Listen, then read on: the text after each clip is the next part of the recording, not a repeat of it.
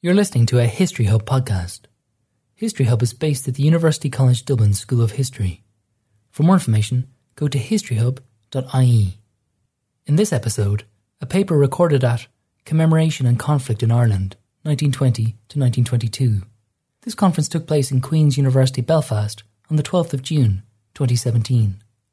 The conference was organised as part of the Arts and Humanities Research Council funded project Commemorating Partition and Civil Wars in Ireland, 2020 to 2023, in conjunction with the School of History, Anthropology, Philosophy and Politics and the Institute of Irish Studies at Queen's University Belfast.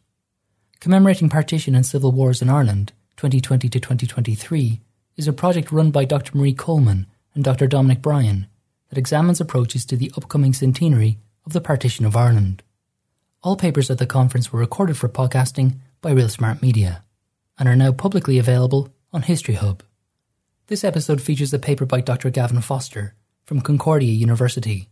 The paper, Local and Family Memory of the Irish Civil War, was introduced by Dr. Marie Coleman. Our third speaker then, who has winged his way all the way from Montreal in Canada, is Dr. Gavin Foster, who's an Associate Professor in Modern Irish History at the School of Irish Studies and the History Department in Concordia University. His research focuses a lot on the Republican side of the Civil War and the Civil War split, and looking at political culture within the, when I say Republican, I really mean, I suppose I largely mean anti-treaty, but looking at culture and attitudes and issues of class and social status, labour, migration, all of those themes, and linking them all to the idea of memory and the role of the Irish diaspora.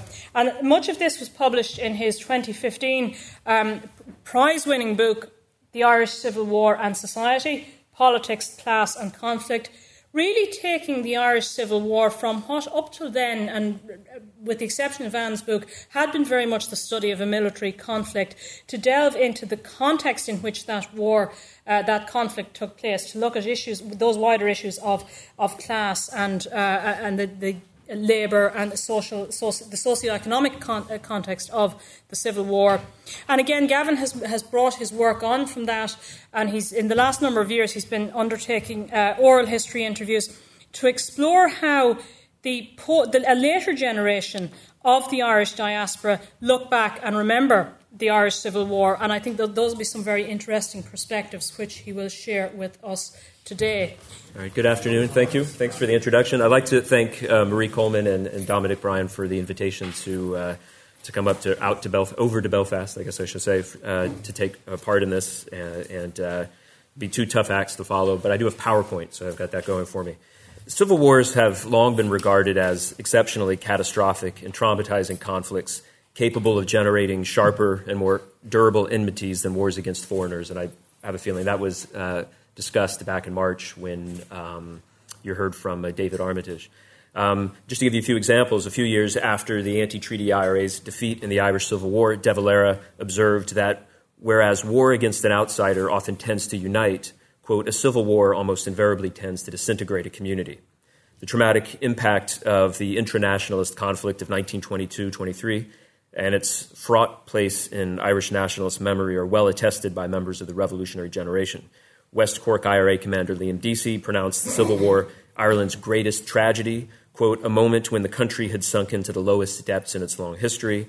Robert Briscoe, the well-known anti-treaty activist, described it as the saddest and most trying time in my life. Sean Moylan, the anti-treatyite, described the Civil War as a story of failure and disruption, of bitterness and antagonism. And later Free State Senator Joseph Connolly predicted the heritage of bitter discord that the treaty split would leave behind. Now, for a long time, Irish historians endorsed such dramatic verdicts on the treatyite conflict's essentially historically exceptionalist character.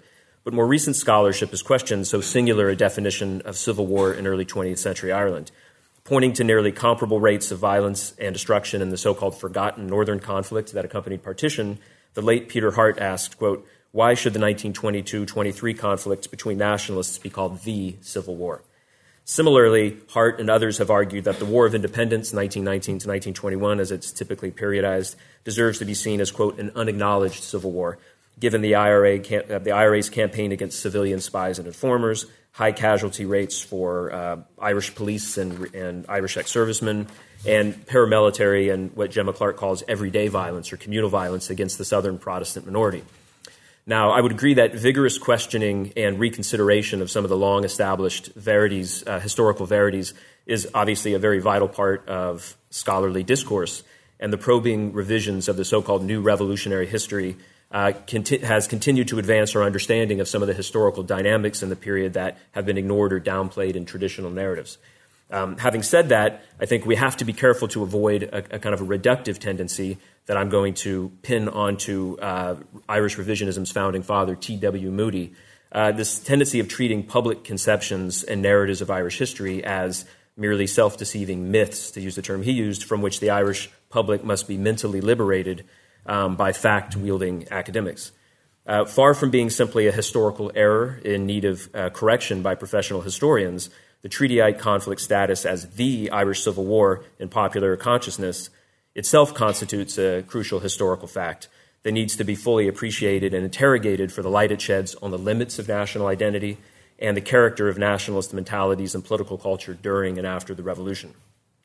I think this symposium's focus on memory and conflict is an opportunity to grapple with some of these subjective meanings and legacies of the notorious War of Brothers, or War of Friends as it's known, that formed the Irish state. So that's sort of the first subjectivity I want to frame my paper with, the question of civil war. The second one is memory. Now, people almost instinctively think of memory and the act of remembering as something of a sort of a psychological process that's confined to inside the sort of individual's mind. But the interdisciplinary field of memory studies focuses on memory as an inherently social phenomenon that gets selectively preserved and revised according to a society's or social group's needs and interests in the present. Now, since the 1990s, with the so-called period of the memory boom, we've seen an interest in the social dimensions of memory skyrocket, as evidenced by a global proliferation of public commemorations and other forms of historical remembrance, and, of course, memory's emergence as a ubiquitous concept in academic discourse.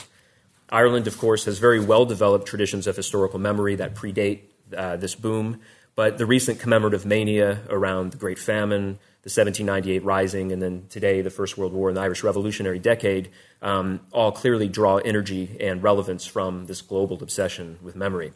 Much work in the field focuses on physical memorial sites and formal commemorative activities around major events in national histories, but this too often neglects other forms and modes and contexts of social memory or cultural memory.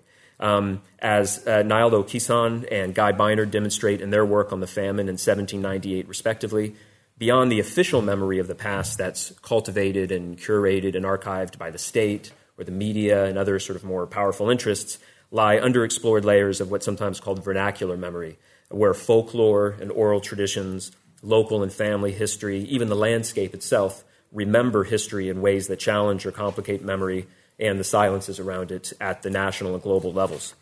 Now, this brings me to the third subjectivity that's at the center of my talk today, and that is oral history.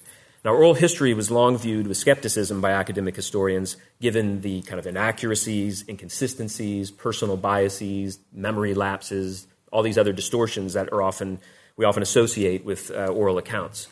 However, questioning the positivist assumptions of history, oral historians of what Guy Bynard calls the interpretive school have embraced the inherent subjectivity of oral sources, valuing them not so much for what they might tell us about the objective facts of history, although there are some very good facts that you uncover in oral history, but more importantly for what they communicate about the meanings that people and social groups give to the past. As Alessandro Portelli, the great oral historian, reminds us, quote, subjectivity is as much the business of history as are the more visible facts, end of quote. And indeed, what people believe and remember are as constitutive of history as what actually happened, right? So I think there's an inherent affinity between memory studies and oral history thus formulated. As Bynard notes, oral accounts are at root memory accounts, and oral traditions have rightly been called compilations of memories of memories.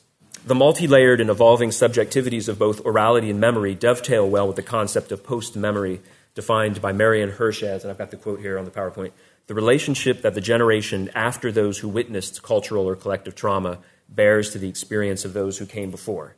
Experiences that they remember, quote unquote, only by means of stories, images, and behaviors among which they grew up. Now, while Hirsch's work focuses on the Holocaust, post-memory, sometimes known as received memory or cross-generational memory, can be applied to smaller-scale historical events or traumas, such as the Irish Civil War. Using oral history as my central methodology, but also doing archival research and, of course, engaging with memory studies, my current project entails interviewing descendants of Civil War veterans, their children's generation and grandchildren as well, people involved in the Civil War, people who witnessed, experienced the Civil War, to explore patterns and themes in later generation memory as expressed through the personal life experiences and recollections of my interviewees, family histories and stories, commemorative and political activities, local lore, and other things. With Quebec government funding, I conducted about 50 recorded and then fully transcribed interviews with nearly 60 people in Ireland and elsewhere. So I did do some in Canada and the U.S., but the vast majority were in Ireland. And I also had additional contributions from a number of local historians and historical experts who generously helped me, as well as lots of people who sent me things via email or through the post. My project, I should note, is formally certified by Concordia University's Research Ethics Committee and is modeled on the best practices promoted by Concordia's Center for Oral History and Digital Storytelling. So at root of this is the concept of informed consent. So before I conduct any interviews, I thoroughly explain the project to people. I have a formal consent form and then give them a series of options for participation, and then they sign off on that and can change that going forward as they like. So anything that I quote or reference here in the talk are things that I've been given permission to do so. By their very nature, oral accounts, family history, and local case studies really require very careful contextualization and in-depth analysis from, obviously, the historical perspective, but also there's narrative analyses you can do of oral history accounts and, of course, memory perspectives. So, but be that as it may, given the time limits here, I'm going to do, rather than a single sort of close reading of a single interview or case study, or a passage of an interview, I'm going to highlight some of the broader themes and issues in Irish Civil War post-memory, and then I'll provide some examples from my interview. So it'll be a bit sort of a buffet, kind of a little bit on the surface here. Now, the first issue that demands attention in any discussion of Irish Civil War memory is the revolutionary generation's oft-cited collective reticence about the Civil War. While literary critic and philosopher George Steiner has remarked that silence knows no history, there is in fact no shortage of historical evidence of the silences around the period.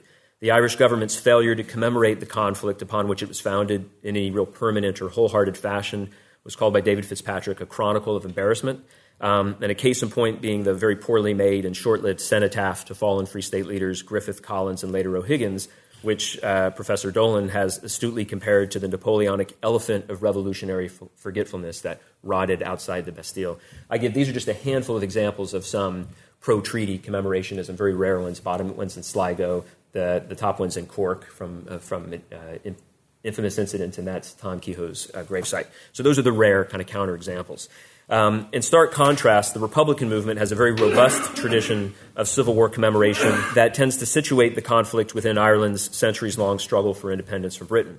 The classic expression of this recalcitrant tradition of memory are the small roadside crosses to Republican victims of Free State killings that Dorothy McCardle wrote about in her oft-reprinted 1924 booklet, Tragedies of Kerry.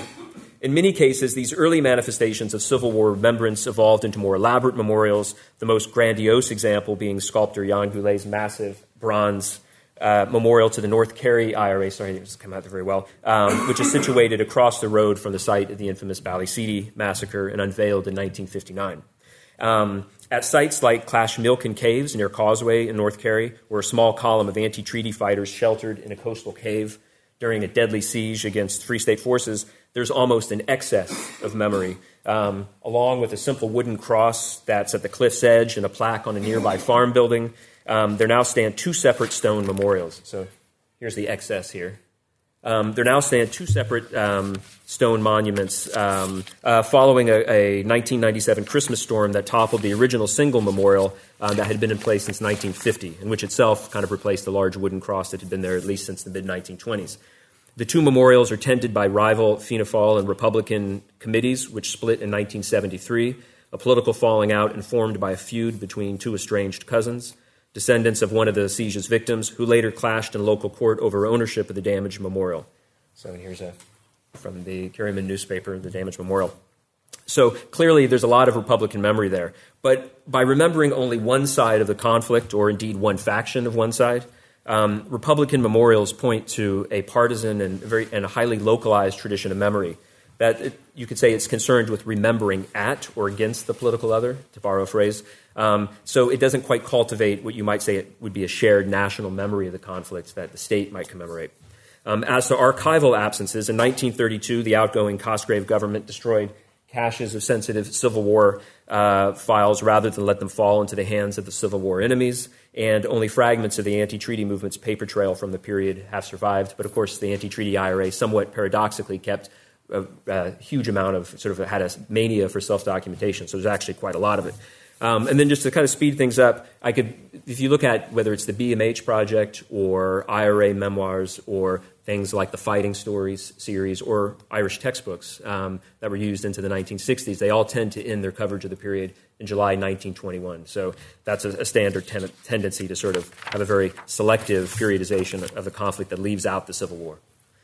Now, such reticence has often been justified as being in the interests of the national good. There is little doubt that excessive attention to the divisive memory of the treaty conflict would not have been conducive to political stability or social cohesion in the first generations of independence. In the parlance of memory studies, divisive events like civil wars resist remembering in common, quote unquote. That's crucial for solidifying national identity and helping societies make sense of traumatic episodes.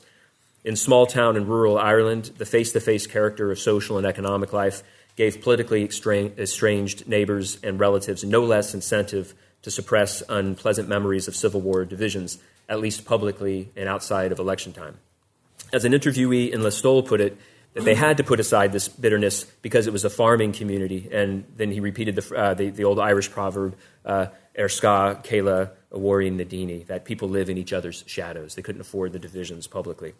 So the question arises, how did this heritage of silence impact my efforts to collect oral histories of family and communal memory of the conflict? Can there be a post-memory of a period of history that is allegedly so widely repressed?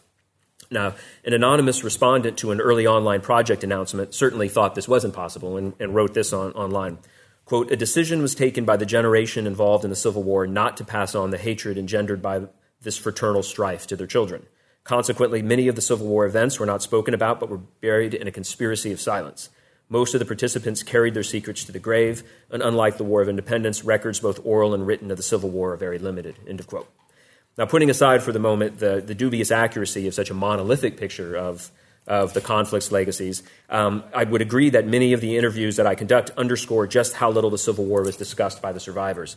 But even here, I would say oral history is possible because when you're looking at memory, it's also part of looking at forgetting and the silences that frame it.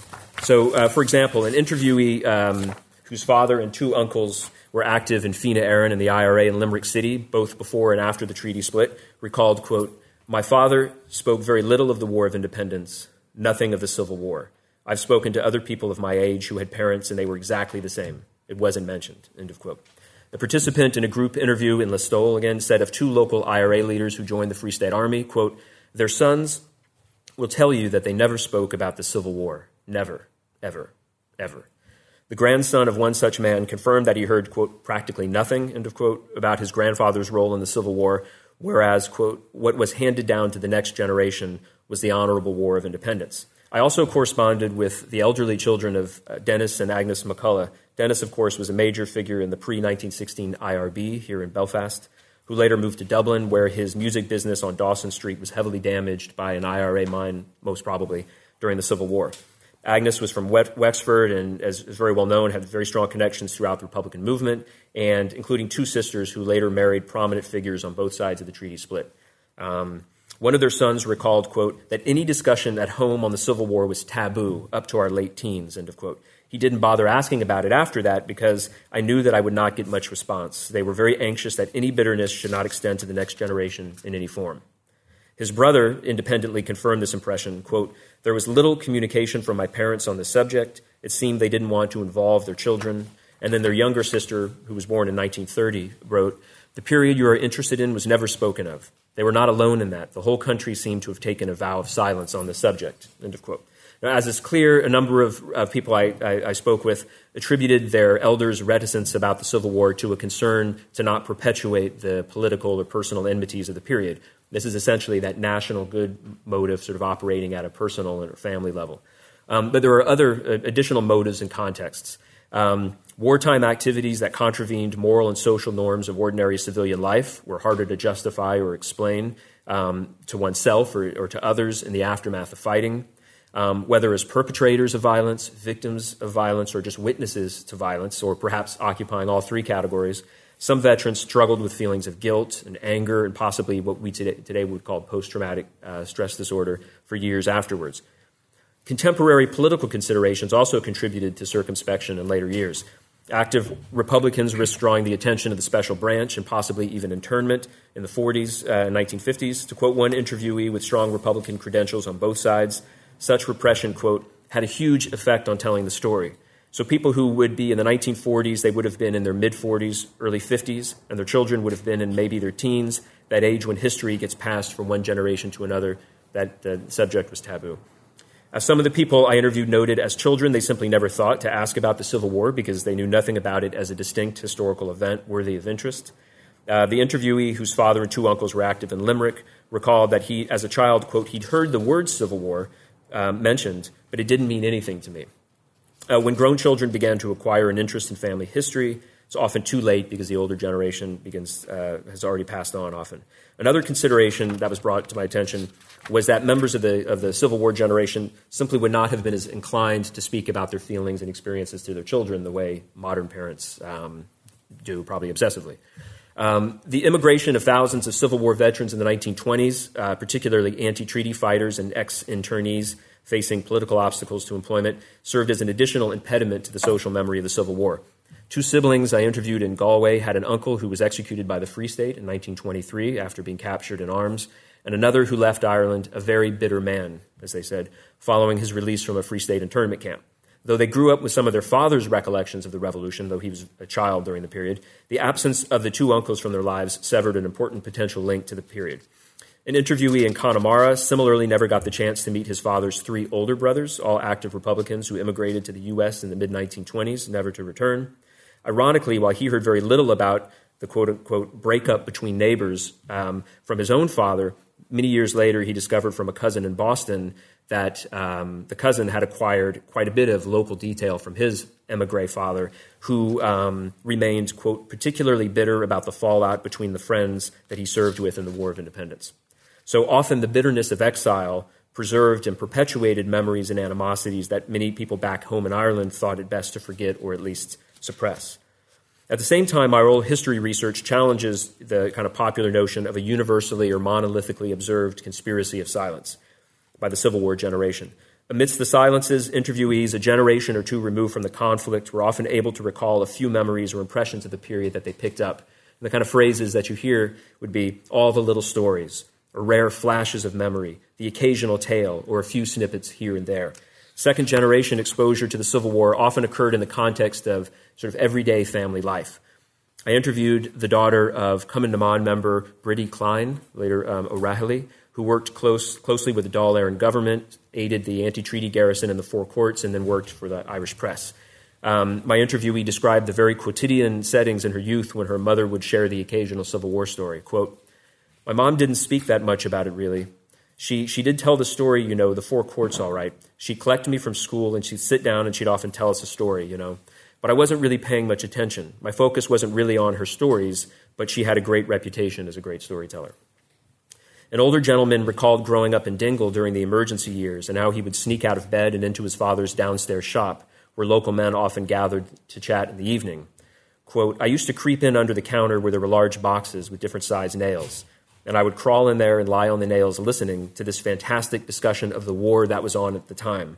But then at times it would revert back to the War of Independence or the Civil War, and then the sparks would begin to fly a little more freely." End of quote. Sometimes information on the Civil War wasn't imparted to the next generation until many years later, or got passed down indirectly via another relative or family friend. Another interviewee in Dingle recalled that the one Civil War incident he heard most about growing up was the torture and quote-unquote awful death of local anti-treaty volunteer Daniel, better known as Bob McCarthy. But rather than hearing about this brutal killing from his father, a mother or uncles who were all involved in the revolution, he picked it up from a man who worked for his father and who, quote, would have lived within a quarter mile of McCarthy and thus been privy to sort of what neighbors were saying. Another interviewee mentioned the animus towards a local man who, with 2 other Free State officers, had presided over the prolonged torture and murder of McCarthy, who was ultimately dragged behind a lorry for a mile and then put in a coffin. And when they realized he wasn't fully dead, he was shot then. And this was after several days of torture.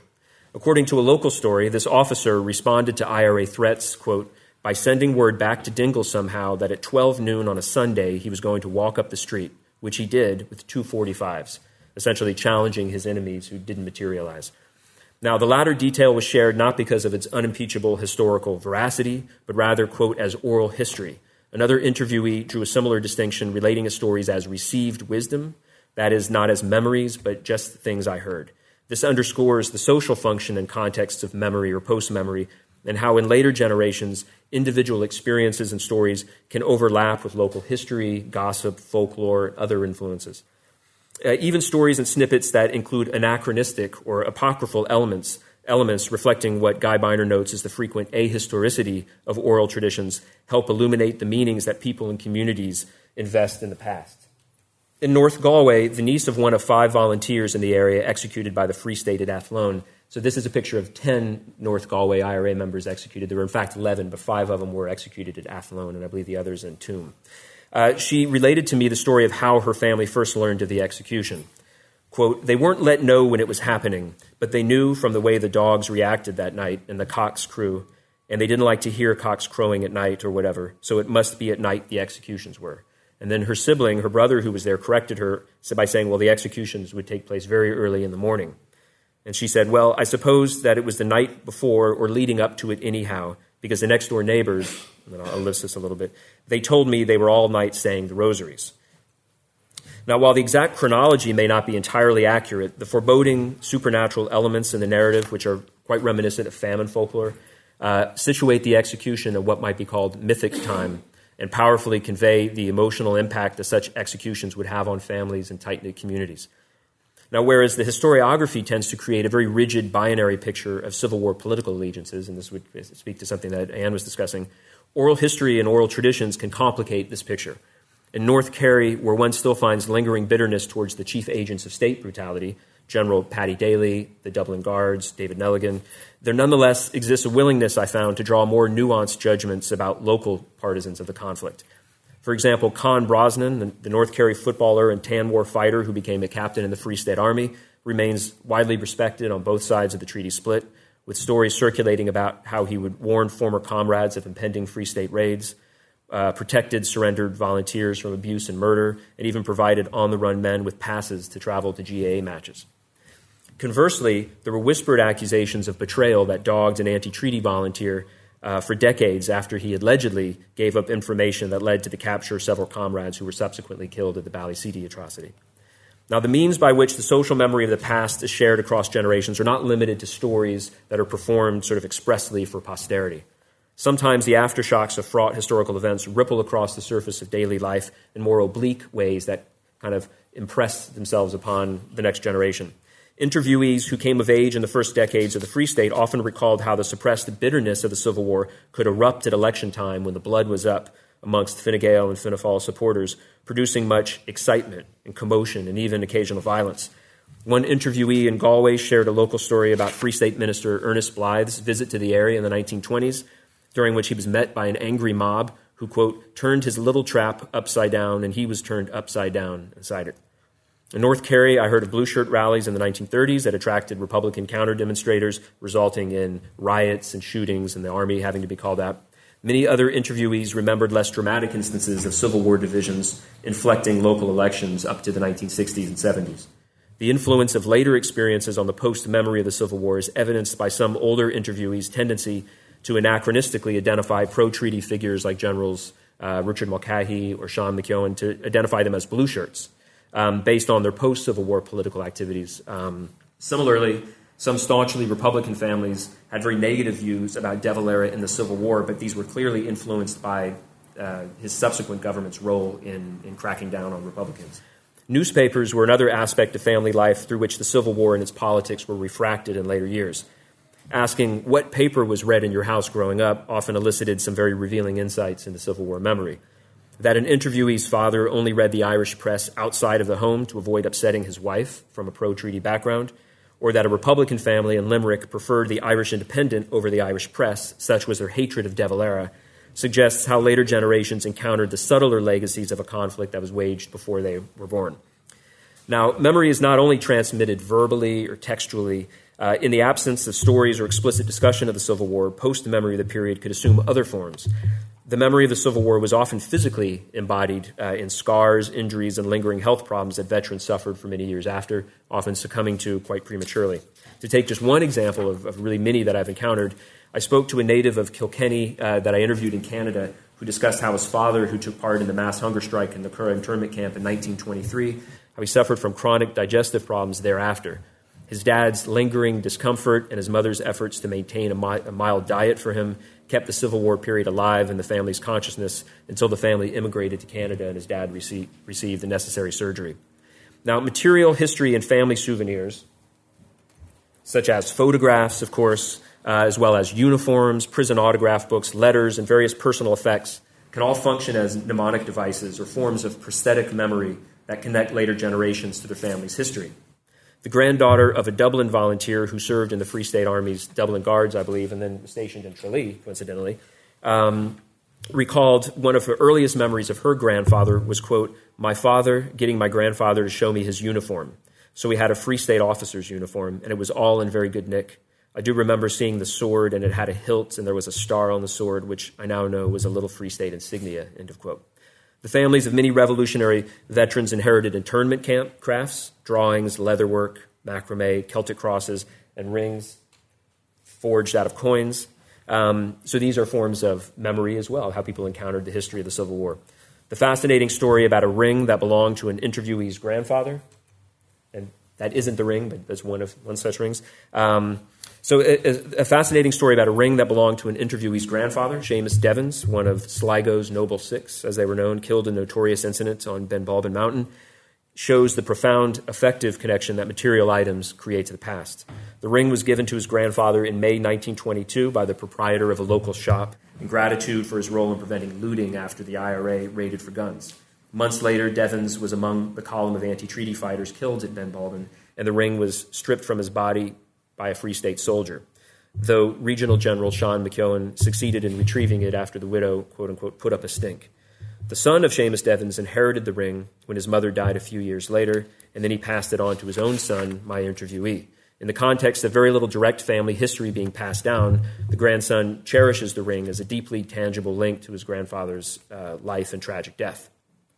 Now, numerous other interviewees possess collections of family historical material that they've inherited.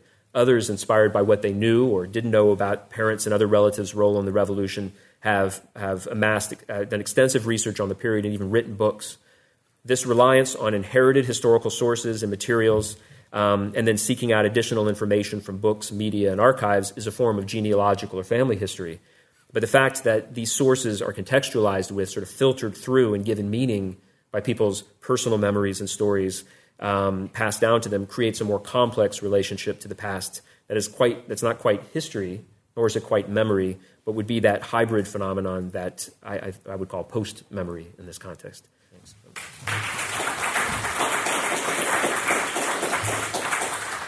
Thank you for listening to this History Hub podcast. To listen to many more podcasts, including podcasts from the Commemorating Partition and Civil Wars in Ireland project, go to historyhub.ie.